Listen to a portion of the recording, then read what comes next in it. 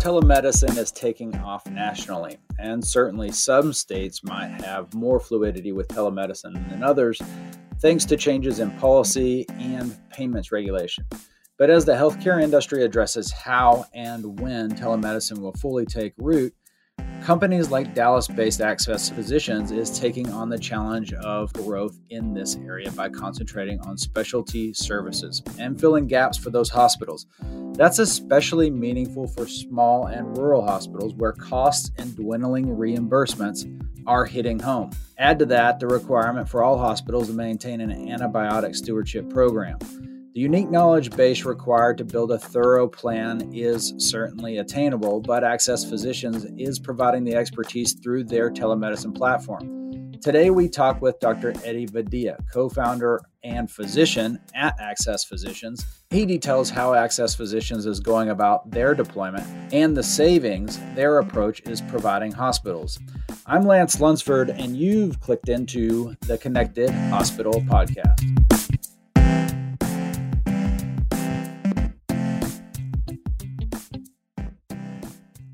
Well, Dr. Vadia, it's really great to talk to you. We've been working together for a long time, and I'm very familiar with Access Physicians and your approach, the team's approach to telemedicine. I want to get into that in a minute. And what we're talking today, though, is really digging into doing antibiotic stewardship programs through a telemedicine program. Can you tell us a little bit about the approach that Access Physicians takes and why it works in telemedicine and how you guys make it work for hospitals?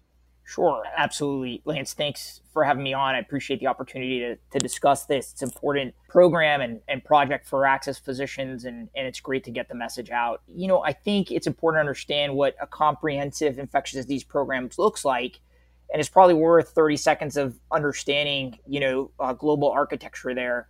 When we discuss what a comprehensive infectious disease program looks like, it includes two things. Number one is direct patient care. And number two is antibiotic stewardship, which is why we're on this podcast. Direct patient care, as any consultative clinical program would expect, is when you have an infectious disease expert consulting on a given patient with complex ID needs. And, again, an infectious disease expert is critical to that delivery of care. Generally speaking, there is a one-to-one relationship there as it relates to impact to the patient and to the hospital. So one infectious disease physician impacts one patient at any given hospital. Generally speaking, an ID physician leads an antibiotic stewardship program. And I think in short, for layman's, and I include myself in that, an antibiotic stewardship program is just that. The key word there is program that focuses on the appropriate utilization of antibiotics. And I think it's important to understand two fundamental things. Your listeners should think about this in two ways. Antibiotic stewardship affects this issue of antibiotic resistance. This is a global health problem. The WHO just named antibiotic resistance as one of the biggest threats of global health. And every hospital is faced with a growing multi-drug resistant organism problem. So humanity needs to take a stance on the appropriate usage of antibiotics, so we don't run out of effective agents to fight against advanced or complex infections. And that initiative starts at the hospital level. And we believe clinical excellence can be delivered through a thoughtful, data-driven antibiotic stewardship program. The other thing to understand is spend, right? And we at Access Physicians believe that we need to deliver clinical excellence in a financially sustainable way. And so the number one pharmacy spend in any hospital is antibiotic spend. And by adjusting our practice of antibiotic usage, we can affect financial change. So it creates a scenario where clinical and financial incentives for both practitioners and hospital executives are 100% aligned. And I think that's pretty rare. And I'm happy to get into the details of what an antibiotic stewardship program looks like. Yeah, I think what's going to be interesting, is the distinction between what it would look like for a hospital and what it would, if they were putting in at the ground floor and the cost and the program implementation and components itself, and the way that you guys do it. Again, you're published on this, and you'll be able to see that in our show notes, as some links to that on our show notes, as well as your website. But when you talk about developing those components of a program for the hospital, what makes your approach to doing that so distinct, besides the fact that you can do it through telemedicine and in your leadership? Well, I appreciate that question. It's important to understand, I think, that antibiotic stewardship program essentially develops best practice policies and procedures on the use of antibiotics and leverages, let's call it actionable data to monitor and optimize the antibiotic use throughout the hospital. So getting back to the difference between direct patient care and antibiotic stewardship, as opposed to direct patient care that has a one-to-one impact relationship, antibiotic stewardship impacts every patient receiving antibiotics at the hospital, not just those who have received an ID consult, right? And this is really something very important to understand. So our antibiotic stewardship programs essentially have three fundamental goals. Number one is appropriate use of antibiotics, subsegmented out into different variables, which include narrowing the spectrum of antibiotic usage, shortening the duration of antibiotic usage, and so forth. So number one is appropriate use of antibiotics. Number two is decreasing spend on antimicrobial usage.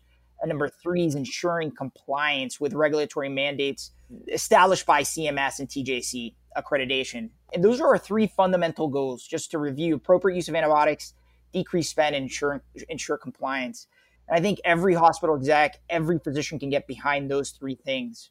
And let me say this. I think that in the market, quote unquote, the market, there are a few examples of supply-demand mismatch, like infectious disease.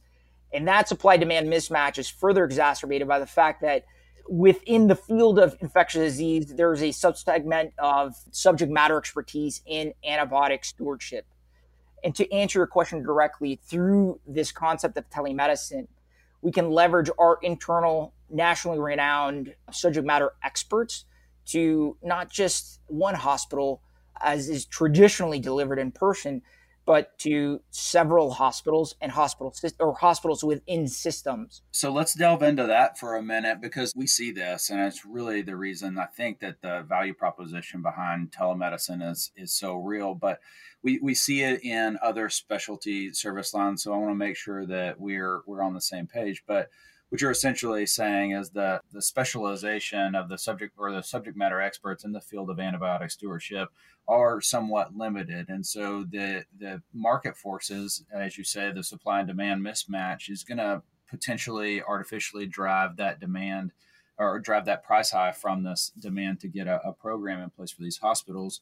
Again, you can't, so your Access Physicians is in a position where it doesn't have to put every single one of those physician leaders to run your antibiotic stewardship on site, but doing it instead remotely and almost in a viral way, being able to syndicate that efficiency across multiple hospitals. That's correct, Lance. I think that one of the great things about telemedicine is you remove this geographic barrier to healthcare delivery. And through telemedicine, you can take the program, and I think the listeners out there need to understand that this is a multidimensional, multidisciplinary program that is scaled through the technology of telemedicine.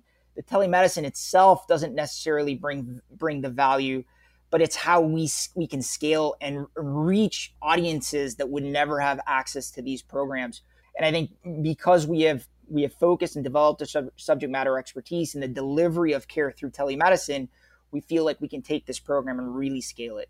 What are you, when you talk to hospitals out there, Access Physicians, and we want to deal with this here in a minute, talking about the broader programs that you have taken on at Access Physicians to build out telemedicine programs for hospitals. But what are you guys really seeing in terms of hospital needs when it comes to needs that a hospital thinks that they have, or what their priorities are around antibiotic stewardship?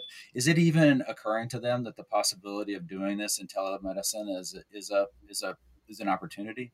It's a great question, Lance. It's emerging more and more into sort of the mindset of executives, and that's primarily driven, frankly, through two things: is through legislation, which is the initial reason why we're actually on this podcast, is that there's new legislation driving awareness with hospital execs. That's really important. But I think also, by and large, I think that infectious disease is viewed now as a global sort of marker for quality, right? And I think that every hospital is looking to improve their perception of of a higher quality institution or hospital and so forth, and an ID as it relates to infection prevention or antibiotic stewardship and so forth. These are quality markers that a hospital can sort of hang their hat on in terms of the quality. That makes sense. Being able to do that in an efficient way, but how do you balance making sure that the team feels very much a part of, or that the hospital team and that physician that is part of the access physicians unit, how do you build that cohesion so that there's a working together in partnership and lockstep and aligning priorities? Sure. This is key to the success of any telemedicine program and something that we take very seriously at Access Physicians. And there's this concept that we've got to be a part of the medical staff at any given hospital. If you are going to affect change, if you're going to improve things, if you're going to add to the quality at any hospital, you have to be a part of the team there. That's true for any one of our 6 core service lines, including infectious disease. One of these myths that I like to bust, if you will, is when a hospital executive comes in and says, well, we have an ID doc in leadership and we don't want to step on their toes by bringing your antibiotic stewardship program to the hospital.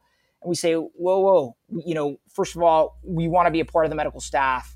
And so we want to be part of the team. 2, we do believe in personalized design, right? And we want our antibiotic stewardship program to be an extension of that ID leader's position, initiative, program at that hospital. So in other words, we will support ID leadership at any given hospital. We don't want to be competitive. We want to be supportive. I think lastly, people really embrace help. And if you can come in and offer a service line or a service offering that will enhance the ability of that leader to do his or her job, you're going to be in a great position. And what we have found with antibiotic stewardship is that a lot of these ID leaders are extremely busy, Lance. I mean, these are working doctors who have, seeing patients in the hospital, seeing 20 patients in their clinic all on a given day. Oh, and by the way, now we're going to be asking them to lead an antibiotic stewardship program, to their plate. And what we can do is say, all right, why don't we support you in leading this initiative? We'll report to you. We'll design the program, deploy it, and manage it with you in collaboration with you. And I think that message has generally been accepted, but it's something that we have to overcome at any given hospital.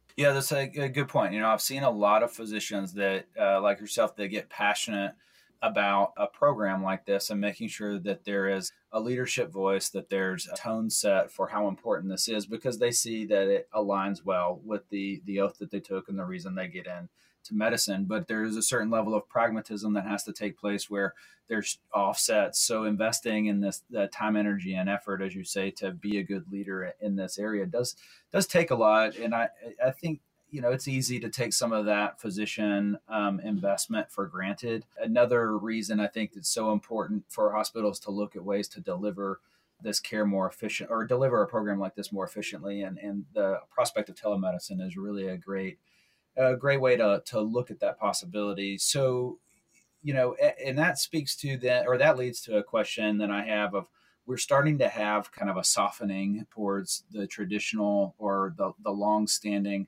kind of pushback that telemedicine has gotten. We're seeing more and more legislatively that has paved the way to payments and reimbursements for telemedicine programs, for physicians being able to bill, for hospitals being able to bill around that.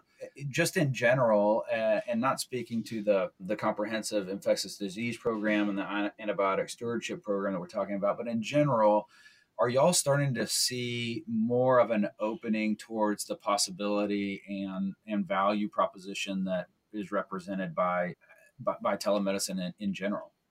Lance, great question. I think that we have seen a full circle of in terms of how hospitals and executives are viewing telemedicine. I think, back in sort of 2010, 11, 12, 13, I think it was just sort of this idea, right? This concept. And in many cases, a nuisance, right? People did not understand how to create an actionable telemedicine program.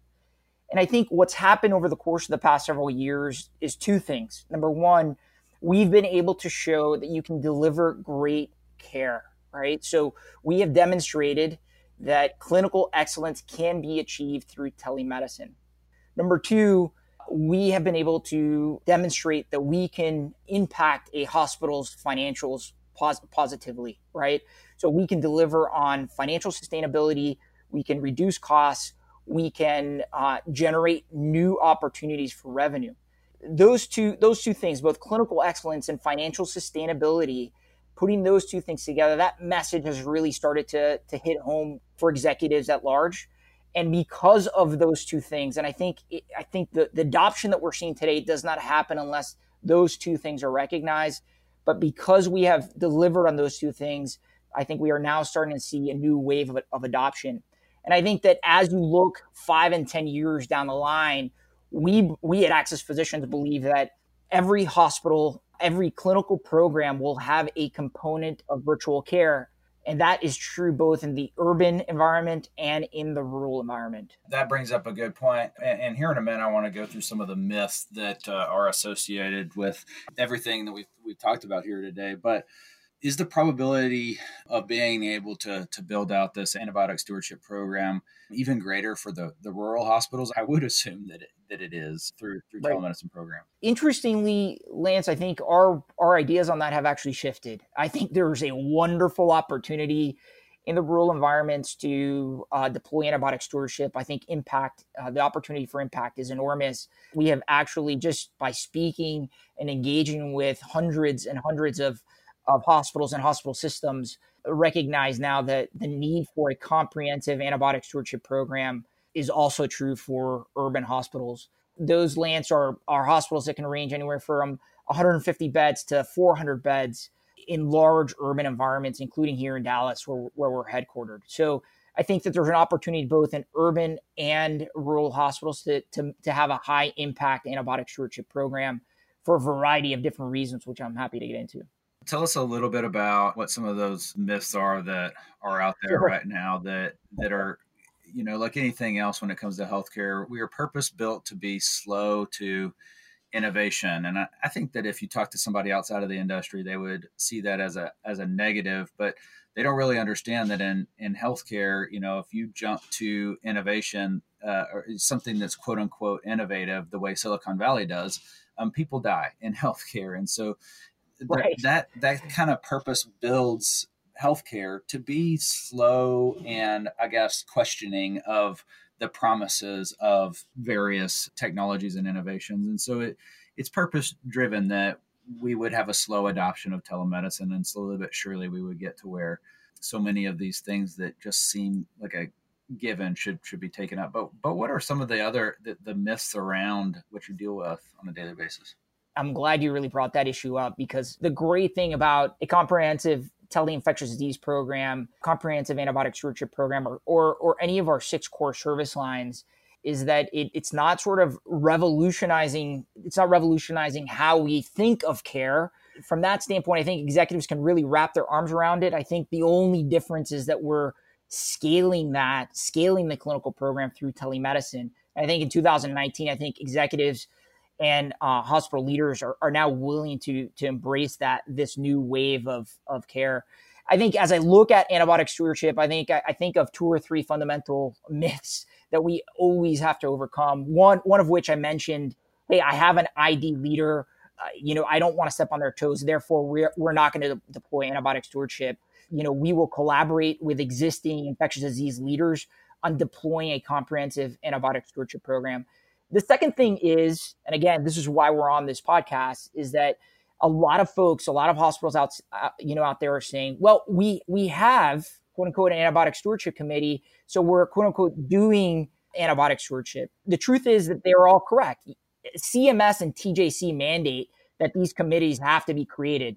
So pretty much every hospital is quote doing antibiotic stewardship, end quote. Interestingly, and as opposed to infection prevention requirements, there's no formal guidance from CMS on how to deliver antibiotic stewardship. So we feel like an antibiotic stewardship program is a program that requires an inclusive, multi-departmental design, is focused on capturing measurable data, and this is data that we can act on in real time. I mean, people need to be thinking dashboards and daily action meetings, right? It's very likely that if a hospital executives can check a box where a committee is meeting once a month or once weekly, we want to change their idea of what antibiotic stewardship is, because those weekly or monthly committees have limited impact on how we deliver antibiotic utilization and how we control cost. I think the third myth is that we're not ready, right? We're not ready, right? And again, this goes back to Access Physicians really personalizing programs. We deploy these programs in phased approaches, and we're initially focused on simplicity and utilizing existing hospital resources, period, end of story, right? And so there's no hospital out there who isn't ready to get started on delivering antibiotic on an antibiotic stewardship program. Well, so I want to ask another possible myth here, and it may not be a myth, but modern healthcare in the last several weeks has done a great job of covering a couple of points about other areas of healthcare, but nonetheless have a significant overlap in technology. And that's in two areas: one, patient experience, and two, EHR implementation. And a study was done that they published showing that top level CEO buy-in on EHR implementation was high. You had fewer mishaps with rollout of EHR. And in their other point on patient experience, they showed that when more the C-suite owned patient experience, that when everyone owns patient experience, that there's a much more dramatic improvement towards, or much more dramatic steps towards actually getting to that patient experience improvement. And so, and we actually work with another client that has been talking to a hospital who does exactly what you said, that builds a committee that brings all of those people together, from IT to chief medical officers to C-suites. But to a large degree, do you see the possibility that there will be a realization that to maximize telemedicine, that can be owned by more than just the IT team to make that kind of decision? Is that something that y'all see? Absolutely. I think IT is an important component of what we do, because the technology, to your point, has to deliver on a great experience, but has to be operational, right? The buy-in portion of IT related issues is a shrinking portion of what we consider part of the global buy-in. And as we look at telemedicine, I think that we feel like if you don't achieve critical buy-in, then the program will not, succeed. And so that includes executive buy-in, it includes physician leadership buy-in, it includes ancillary medical staff, nurses, respiratory therapists, and so forth buy-in. There needs to be leadership there that's bought in. And bringing this full circle back to antibiotic stewardship, I think that as you look at the buy-in required to achieve a successful antibiotic stewardship program, you need executive leadership. You need that CEO coming in saying, this is an important initiative for the hospital. Two, you need physician buy-in, right? Because without physician buy-in, you can't deliver on the best practices, policies, and procedures that you establish at the antibiotic stewardship committee level. Three, you need buy-in from leadership within pharmacy. Pharmacy is a very complex machine at any given hospital. So you need buy-in at the pharmacy leadership position. You need to have your infectious disease lab leader heavily involved in an antibiotic stewardship program.